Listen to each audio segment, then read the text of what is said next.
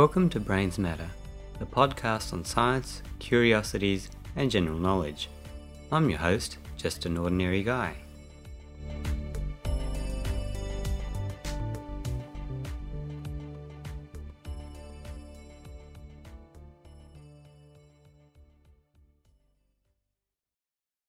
Hey everyone, and welcome to another episode of Brains Matter. On today's show, we've got Luke Stella, who is an astrobiologist and a PhD student. So welcome to the show, Luke. Yeah, thank you so much for having me. It's a real pleasure to be here. So Luke, just as a bit of an introduction, could you tell us a little bit about your background and what got you interested in astrobiology? Yeah, no, definitely. So, as a kid, I grew up near a national park and always loved getting outside in the bush and was really interested in environmental issues. And I also had a big passion for chemistry. So during my undergrad at university, I was studying environmental chemistry, and I was really interested in the interactions of water and rocks and how pollution gets involved in atmospheric chemistry and all that kind of stuff. And it just so happened that my now current supervisor, a guy called Professor Martin van Krenendonk, who's a professor here at the University of New South Wales, he was looking for a driver for one of his field trips out into the Pilbara. So he studies these ancient rocks that are 3.5 billion years old out in Western Australia and tries to understand how early life could have formed and what environment it was living in. And one of his master's students that was going out there to look at the fossils didn't have their driver's license yet. So he said, all I need is a student who loves camping, who loves getting outside and, sleeping out under the stars, and you'll get an all expenses paid for trip to the Pilbara just to do some forward driving and drive this master's student around. So I had a great time out there. I spent 3 weeks out there studying these fossils and talking to all these amazing scientists and just soaking up as much as I could.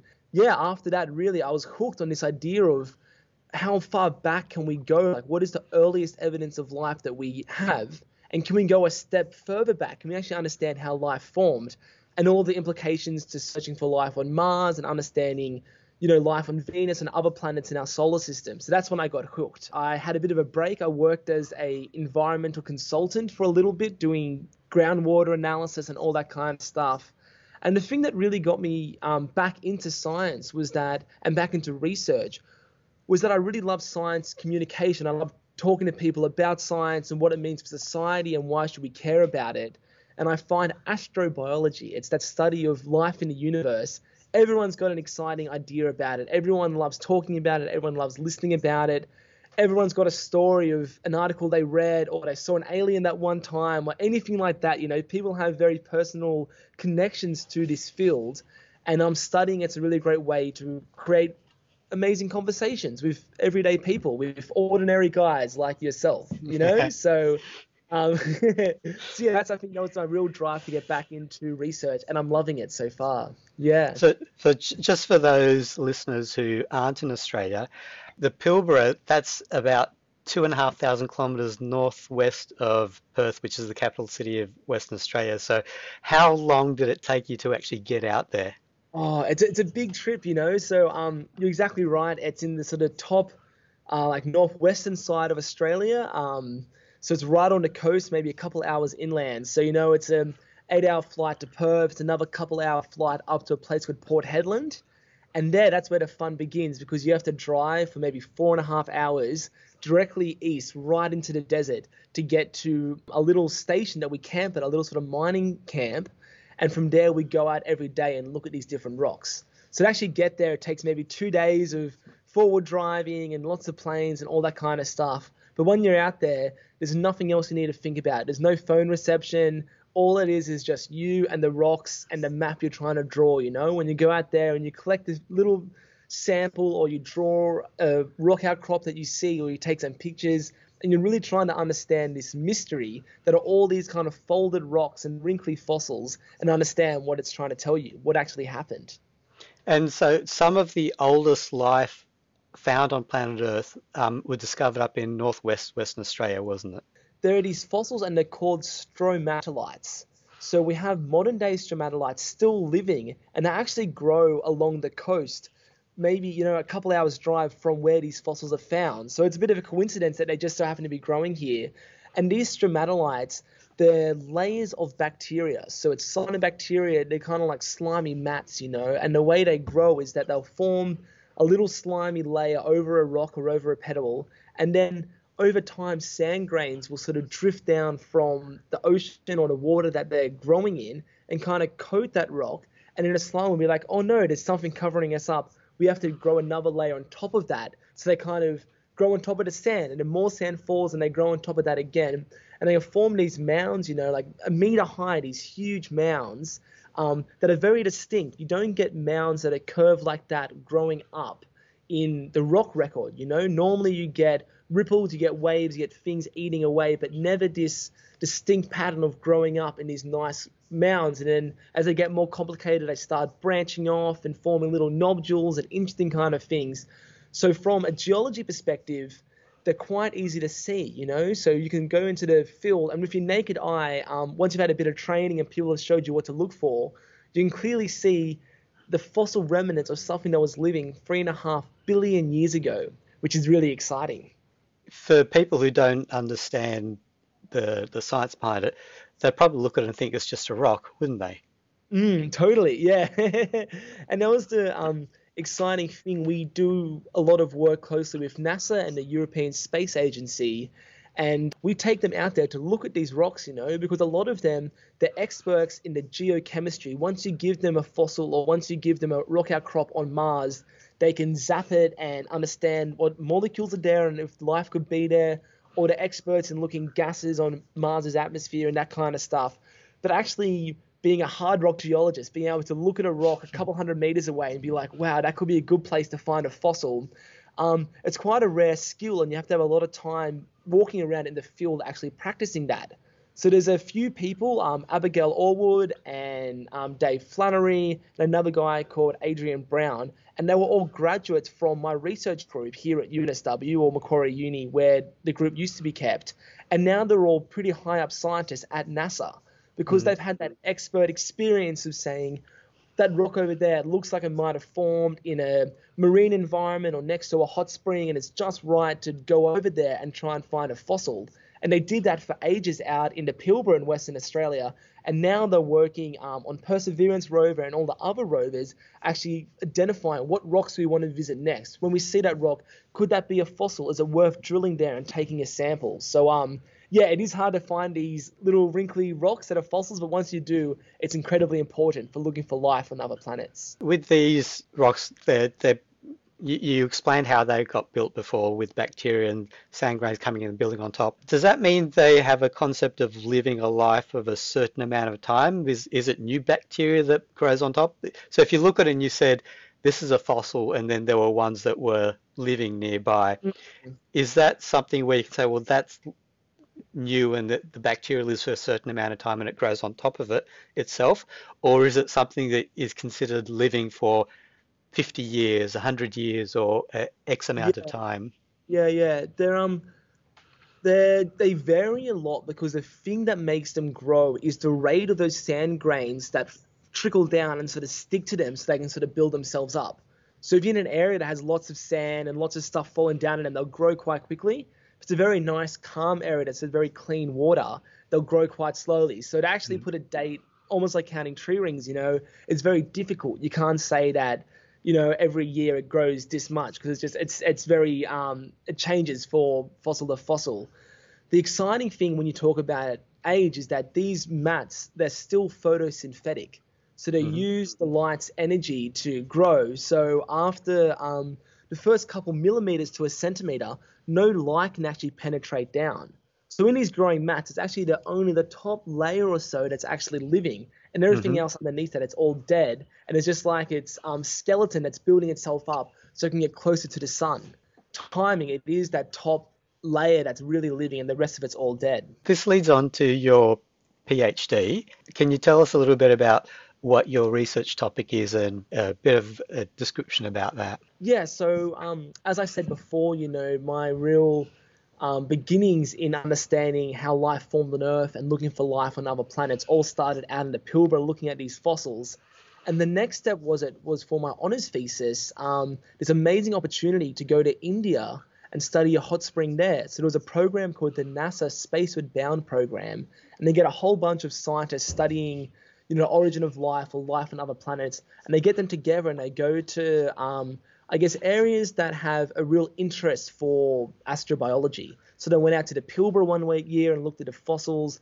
The year that I was lucky enough to be involved in it, they were going up to a place called Ladakh, which is high up in the Himalayas, and it's very exciting for a Mars analog because it's incredibly dry up there. It's one of these dry, high deserts, There's no real rainfall up there at all. A tiny bit of snow, but it's all nearly always frozen.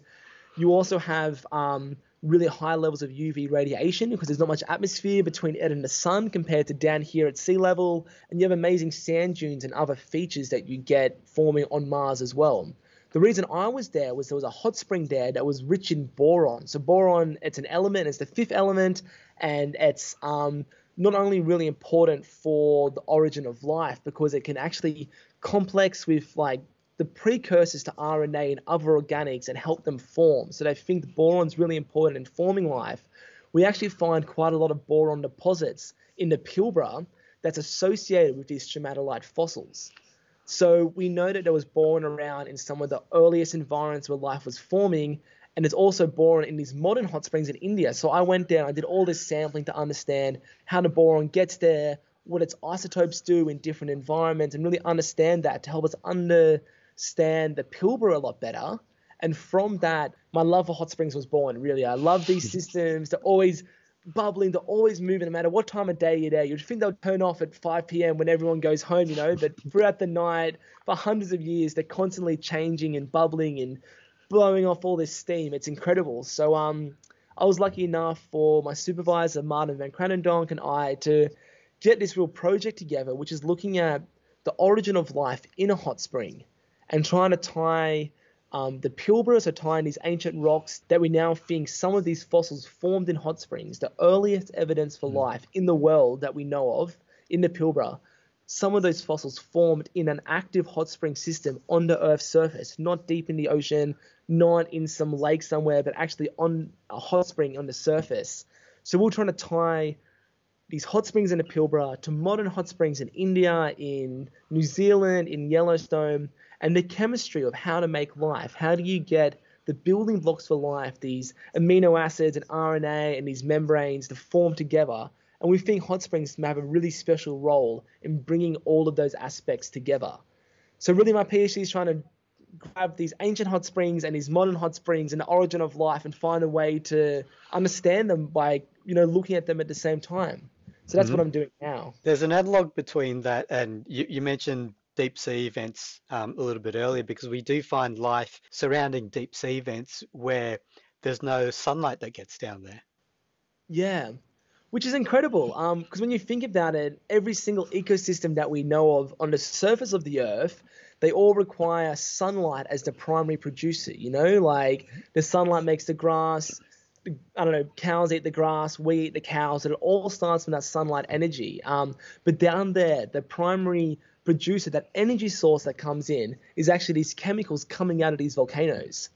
So it's really cool to think that, if the sun shut off for some reason, or we had another volcanic eruption that created all these ash in the sky and stopped all sunlight hitting the Earth, all plants would die off, all life on the surface, we would die off. But deep down in these vents, they would keep bubbling away and have no idea what's going on, which is pretty cool to think about. And it's also very exciting for looking at other planets that may have very inhospitable surfaces. You look at some of these icy moons around Jupiter and Saturn, the surfaces are totally frozen, incredibly cold. But deep down inside, they may have a layer of liquid water and ocean under all these ice caps that may have volcanoes in them where life could be living. So that's very exciting from that perspective. What my research group comes in, and I guess this is where I'm a bit biased because I'm surrounded by people who love hot springs, and we actually see a few limitations in the origin of life in a deep sea vent. I guess the top sort of three, limitations that we're aware of is that the first one is that they're a bit too dark.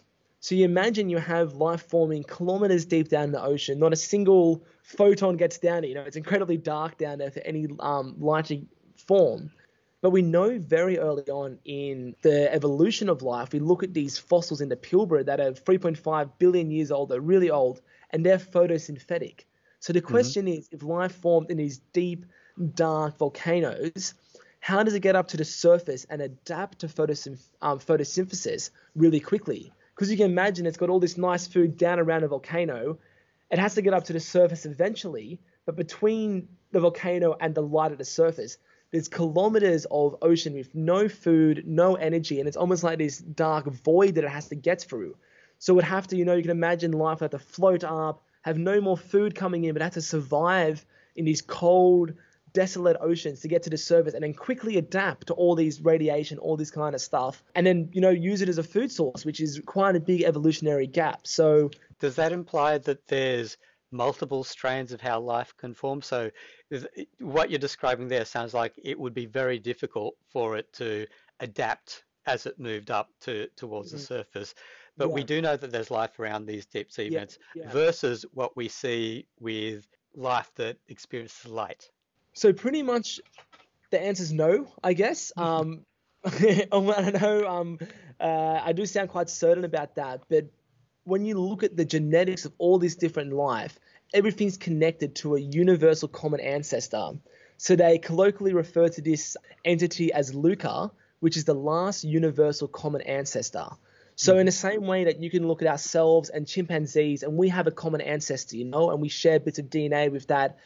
And as you go further back, we share DNA with bananas, and there's actually quite a lot of similarities in our DNA, because we're actually not that different. All life on Earth, they can collect these shrimps and these bacteria that live deep in these volcanoes, deep under the ocean. We all share a common ancestor and have shared common genetics. So when they say, well, maybe that life formed there separately, it's very unlikely that life could form totally separately and have the exact same identical RNA or DNA.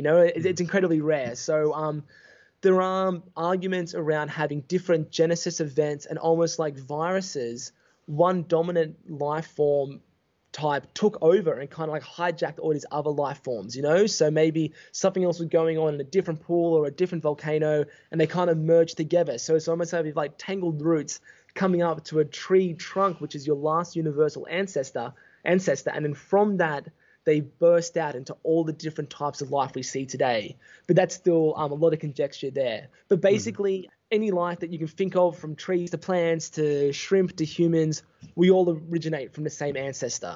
What are the prerequisites of life? To perform life, yeah. Yes. So that's very difficult. I think what we know for sure about life on Earth, and we have to always caveat that, because there's different types of life potentially out there that can be totally different to what we know of. It could be silicon-based, it could form in methane lakes on icy moons, it could form in gas clouds, and be totally different to anything we're ever aware of. But if we're thinking about life similar to life on Earth, a few types of, I guess, conditions that we need to be aware of. And the first one really is liquid water. So liquid water, they refer to almost as a universal solvent, where you can get nearly everything dissolving in it to some level. All of your organic chemistry going on there, lots of nice salts dissolving in there, different elements you need, like boron, which I mentioned before, which is good for prebiotic chemistry. And all of that can happen in water. Without having a solvent where stuff can mix and combine in, it's very difficult to imagine any real complex chemistry coming out of that. So I guess one thing we need is water. And the next step to that is that you have a temperature barrier there, because if it's, 0 degrees or further down, it's going to be too cold and your water becomes ice. And if it goes higher than 100 degrees, it all boils off and becomes vapor. So we have, boiling and ice are both potentially really important in forming life. And as we know, life today can live in ice and in really hot temperatures. But to form life, to have those nice chemical conditions where things can come together the right way, we really think you need liquid water, and then you need that temperature regime between 0 and 100 degrees. There are, I guess, life that can exist beyond that temperature of 100 degrees. I think the maximum they found life living is like 120 degrees, give or take. But anything above that, you start having the organic chemistry that we use. So that's carbon molecules. They just start to fall apart, Your Hmm. DNA just totally denatures, and becomes unstuck and falls apart. All the lipid membranes, the kind of the cases that our cells are made of, they just totally fall apart as well. So life really can't exist as we know it here on Earth in really extreme temperatures, and life's had a couple of billion years to really get a stronghold and adapt to these extreme environments. And you'd think that if life as we know it could go hotter, if it could grow in volcanoes and all these kind of places, and maybe would have adapted. So you think that that threshold of like 120 degrees is a pretty concrete limiter on carbon chemistry. So the next question is, why do we care about carbon chemistry? We want about silica and all these other kind of crystalline structures. And they're talked a lot about in science fiction, and they're definitely possible. But carbon chemistry is incredible for complexity beyond any other type of molecule, So like a big, huge proportion of all the molecules that exist out there, at least, 50, 60%, I don't know the number off the top of my head, but it's a huge, huge amount, are carbon molecules, because you can string them together to form long chains. And you can also have 4 points of contact. So you can connect 4 other types of carbon to that one carbon, or 4 other different functional groups. So when you think about it, our DNA is unique. It's a string of, hundreds of thousands of different types of carbons all linked together with a bit of phosphorus and nitrogen and other things to make these long complex chains. And each piece of DNA is a different molecule. So really there's an infinite number of potential molecules that you can make out of carbon, which when you look at silica or you look at, zircon crystals or other kinds of potential life forms, that's very hard to do. It's almost impossible to get that infinite complexity almost. So when we look at life, we really think about it has to be water. It can't be too hot or too cold. And it probably will have to have some form of carbon, phosphorus, and nitrogen. And sulfur as well, a bit of oxygen. We have these kind of key elements that we think needed for life to form. So yeah, I guess that's some of the basic requirements that we're looking at.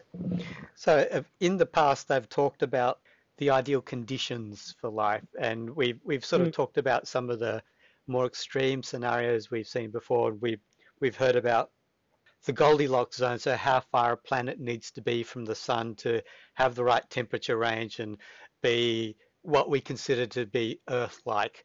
A terrestrial planet, a rocky planet, has water, temperature in the right kind of range, all that kind of stuff. But with some of these newer discoveries, we're realizing, and as you said before, with some of the moons of Jupiter and with life being found near hot springs and vents, that they can live under the surface where there is a heat source as well. How has that understanding changed over time? Yeah, definitely. And I think you touched on a lot of really key points, back even 50 years ago, we had no idea that life could be so variable, But, they dig deep down in these rocky mines and kilometers down in granite, you can find bacteria living. That's actually harnessing radioactive decay or bits of uranium in that rock to live, Same as these vents, there's no sunlight there. It's purely just using chemical nuclear energy, to survive. So we find this stuff, we find life growing in these really extreme hot environments. So yeah, life is incredibly diverse and living nearly in every corner of the globe. Yeah, so we know that life can live on lots of different spaces, but we really don't see life, as you said, we don't see life in volcanoes, in like molten environments. We don't see life, I guess, forming in other areas like, if there's lots of antibiotics around or like high amounts of UV radiation that they use to sterilize stuff in hospitals. Even though there's resistant bacteria evolving, if you blast with enough UV light, you can kill off nearly everything, So there are certain limitations. Something that we do talk about when we think about life on other planets, there's a difference between habitability and life actually forming there. So for a good example, you have tiny little creatures like tardigrades or water bears or whatever they call them. And they're so incredibly hardy. You could put them in outer space and they would survive. Like they're living on like the outside surfaces of the space shuttle. They're probably bacteria that's covering some of the rovers on Mars that they couldn't clean off, and they survived that interplanet travel to get there. So like bacteria can be incredibly hardy, but could life actually form from nothing on the side of the space station? Probably not, For life to form, the requirements are very different for life to survive. So when we think about places like these moons on around like Jupiter or places like Venus when you think of life on these other planets like Venus or around moons of Jupiter, you really have to separate out, are these places potentially habitable if life was there, compared to could life actually form there? And that's a really big differentiation that we have to think about when understanding life in the universe. And this comes back to the point you made before about the requirement for light. So if we were to go back to the moons of Jupiter, for example, that there may be, warmer oceans, currents under the surface of the ice and so on to be able to support life. But how would the light get in there to actually form it?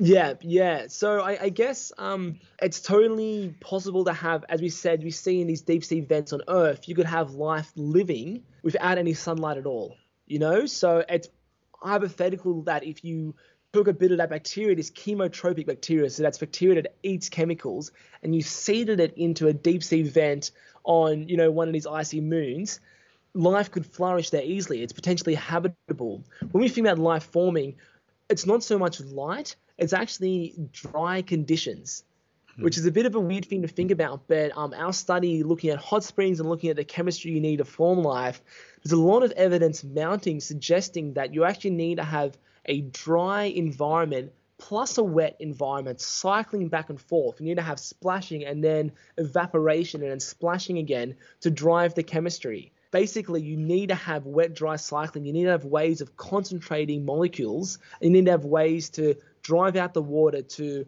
push forward certain chemical reactions to make life as we know it on Earth. That's the hypothesis that we're working on at the moment. And so how does that relate to what was done in the Urey Miller experiment? It was around 1953, I believe. And what happened was that Urey and Miller were these two scientists, and they took a whole bunch of gases that they thought were around on the early Earth surfaces. So, a little bit of methane, a little bit of CO2, a little bit of ammonia, mixed it in with some water into a nice big glass vial, and had two electrodes in there that they could spark electricity across to simulate lightning. After a short while, they saw that there was all these different kinds of organics forming. You had, complex sugars and these kind of tarry black substances forming, and amino acids and carbohydrates, and a lot of the stuff that you need for life, the building blocks for life that we have, formed naturally just from these gases and a bit of water, a bit of heat, and a few sparks. So that's the Urey Miller experiment, and that really kicked off our understanding of what do we need life to form, because they showed very basically you can make nearly everything you need for life within a week with just some gas and electricity, So everyone thought that within 10 years it would solve that question of how life formed, and we thought that the hard work had been done, What we're realizing now that it's actually not as easy as that.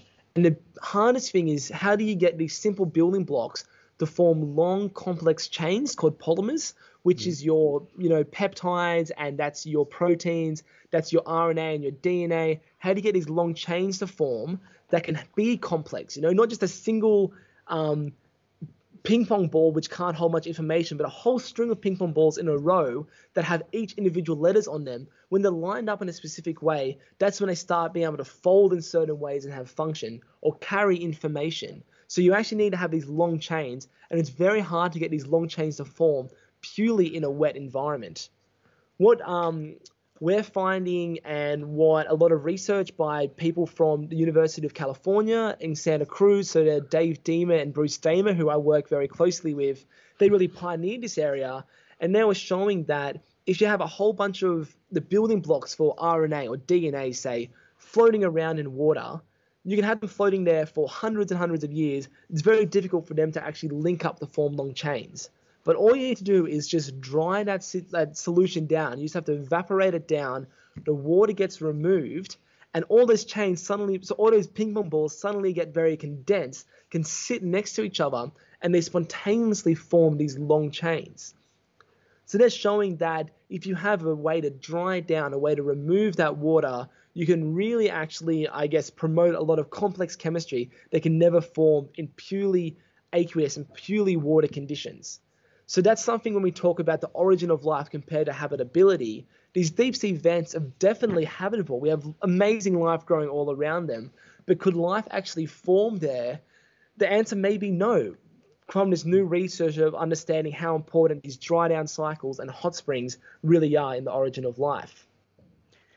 So if it comes to the question of life in the universe, what do you think it looks like elsewhere? That's a really interesting question. I'm gonna have to take my science hat off now and purely step into the world of science fiction, which is very exciting. So don't quote me scientifically on any of this stuff. But yeah, I have days in my research where I'm talking to all these amazing, I guess, scientists from SETI or people who are thinking about what kind of complex civilizations are out there, and they're building Dyson spheres. So they're making, solar panels that engulf their entire sun so they can harness all that energy and make spaceships that can seed other solar systems. And there's amazing real academic research thinking about other civilizations out there in the universe. Other days, when I'm trying so hard to make a simple piece of RNA in the lab and it keeps failing, I'm like, there's no way there's any other life out there because it's so hard to make life here. We've had billions of dollars in grants and all these scientists pouring the money in to try and crack this code. And so far, it's proving a little bit difficult, So maybe we are really rare. Maybe there's only a handful of planets in the whole universe that have the organics coming together in just the right way for life to form. We really don't know. I like to think that, if you get evolution on a planet, which is pretty important for driving life to form, it's very hard to see life forming without some kind of Darwinian evolution or something that can evolve and get better. I would love to think that creativity would come out eventually. I think that not only ourselves, but other animals, octopuses are incredibly intelligent and creative, and they think of new ways to do stuff. You look at dolphins, you look at dogs and cats. So I would like to definitely think that there's other creative entities in the universe that can play and that can have some form of laughter and some form of discussion if we ever have a chance to chat with them, But that's all to me just wishful thinking because it's beyond the area of my expertise from a purely scientific perspective. Yeah. Because when people talk about alien life, and as you said, you naturally start thinking about science fiction books and movies and the day the earth stood still and E.T. and all those sorts of things all the way through to Alien, the Alien trilogy and so on. People think about creatures that are sentient or have a level of intelligence that we understand from a human perspective. But going back to what you said right at the start, it could just be different forms of bacteria that sit around for many, many years. And given the distances, we won't know if they evolve into something else until well Yeah. beyond our lifetimes anyway. No, definitely. Yeah. So I guess putting my science hat back on probabilistically, and when we look for life on Mars or places like Venus or these icy moons, we're really looking for microbial life in some form. In places like Mars, we can definitely see, hopefully, fossils, if there was something there forming these wrinkly mats or changing the geology or some way or sticking stuff together or making kind of like coral, like carbonate structures or little skeletons, maybe we can see that. Beyond that, we're really looking for changes in gases. We're trying to say if there was a world full of photosynthetic slime somewhere, it might be producing a whole bunch of oxygen, And from a very far away, we can see that and know, hey, look, even though we don't know what kind of life's there, we know that there's something going on that's different to the natural order of purely geological chemistry. There's something exciting going on there that may be life. So I guess when you talk about, realistically, what life could be within our vicinity, it's definitely going to be some boring slime on a rock somewhere. That's going to be also incredibly exciting if we can find it. Yeah, I was going to say if you find it, you're not going to say it's boring. No, of course not. Yeah. But compared to, ET or something, it's definitely not. You can't have a conversation with slime, I guess. Yeah. So where next with your PhD? COVID, as with all of us, put a bit of a spanner in the works. I was planning to visit a whole bunch of hot springs in New Zealand again this year. I was going to go to Ecuador to present all my research. At the moment, I'm mainly based in the lab. I'm here every day. I'm very lucky. I've got little vials of hot spring fluids and sediments that have been collected around the world and sent to me, and I can start simulating some of these hot spring systems in my lab and putting a tiny bit of, a little bit of like organic material, a little bit of carbon, a little bit of lipid membrane that can form form cell membranes and seeing what kind of complexity can we get out of these systems. So yeah, I'm about halfway through my PhD, so I'm going to keep trugging along and hopefully, keep having nice conversations and getting one step closer to understanding how we all got here. Well, best of luck with all of that, Luke, and thanks for joining us today and talking about astrobiology and life and your PhD. Thank you so much, OG. It's been a real pleasure. I'm looking forward to talking to you again soon.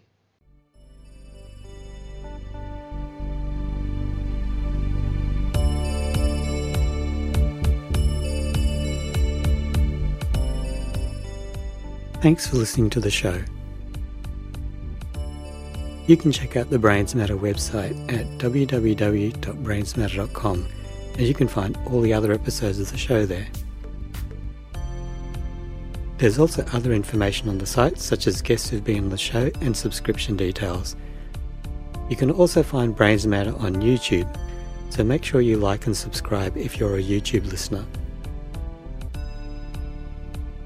If you want to support the show, please consider becoming a Patreon at patreon.com/brainsmatter and signing up to one of the options there.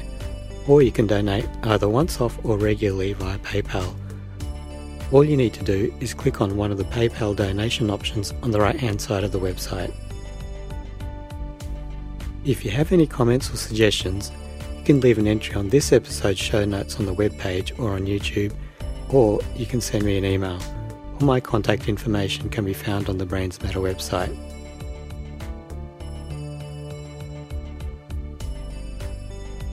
The theme music Soul of the Machine was composed and performed by Clive Weeks and is used with his permission. I hope you enjoyed the show. Bye for now.